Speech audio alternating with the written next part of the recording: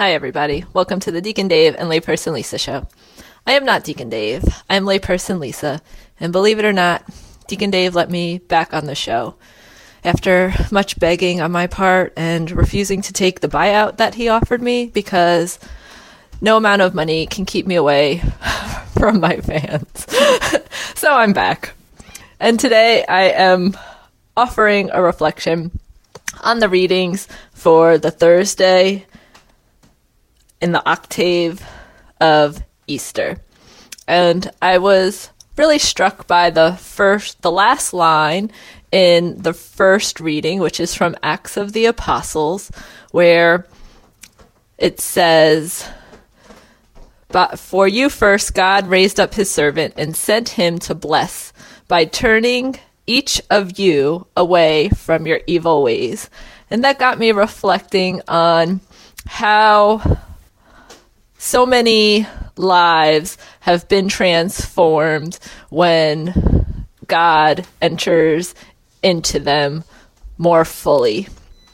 And so often we are stuck in the ways of the world, but then we say yes to one thing that God desires, and it just can get the ball rolling.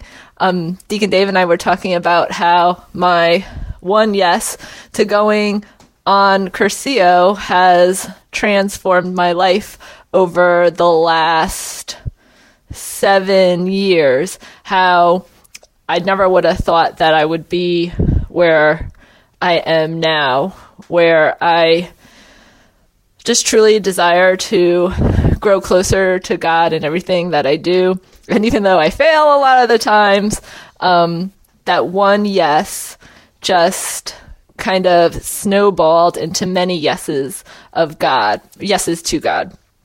So just encourage everybody to be open to saying yes to God, even when it's something that you're uncomfortable with. Like, I never thought I would go on a retreat with people that I didn't know, and it just brought me to go to reconciliation on a monthly basis. It brought me to going to daily mass when I can. It brought me to really centering my life around ministries and the church, and me leaving my full-time job to more fully pursue that.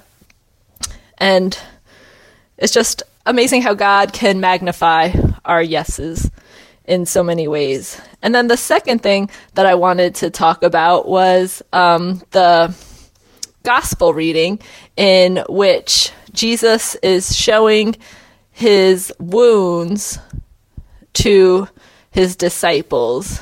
And he says, "Look at my hands and my feet, that it is I myself. Touch me and see, because a ghost does not have flesh and bones, as you can see I have." And Jesus is inviting his disciples to touch his wounds.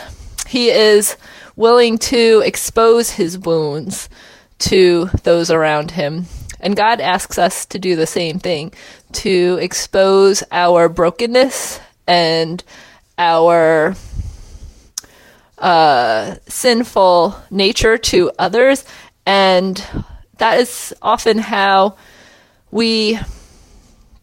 God uses us to bring people closer to him. Like, oh, I can relate to you because I struggle with that same sin. And wow, God really worked in your life, so God can work in my life. So when we are open and vulnerable and sharing our lives, especially our brokenness, then again, God can be magnified in how he works. Because if he can, there's a line in one of my favorite songs, "I Thank God" by Maverick City, and it says, and I think it's probably just like an ad-libbed line, like, if he can do it for me, he can do it for you. And when we show our vulnerability, when we are vulnerable and we show our brokenness, then we are sharing what God did for us and hopefully encouraging others what God can do for them. Well, that's all. So let's end in a prayer. In the name of the Father, and the Son, and the Holy Spirit. Amen. Glorious God, we give you thanks and praise for your wounds and how you are willing to be vulnerable and share them with your disciples. Lord, you are fully human and fully divine, and because you are fully human, you can relate to everything that we go through. You've experienced everything that we experience. You have struggled with all that we have struggled, except sin, Lord. And we know that you understand our struggles because you have been there too. You have been betrayed. You have been mocked. You have been persecuted unjustly. And Lord, sometimes those things cause wounds in us. And we invite you, Lord, to touch those wounds, to enter into them, to help heal us from those wounds so that you may be glorified. And we pray all this in the mighty name of Jesus. Amen.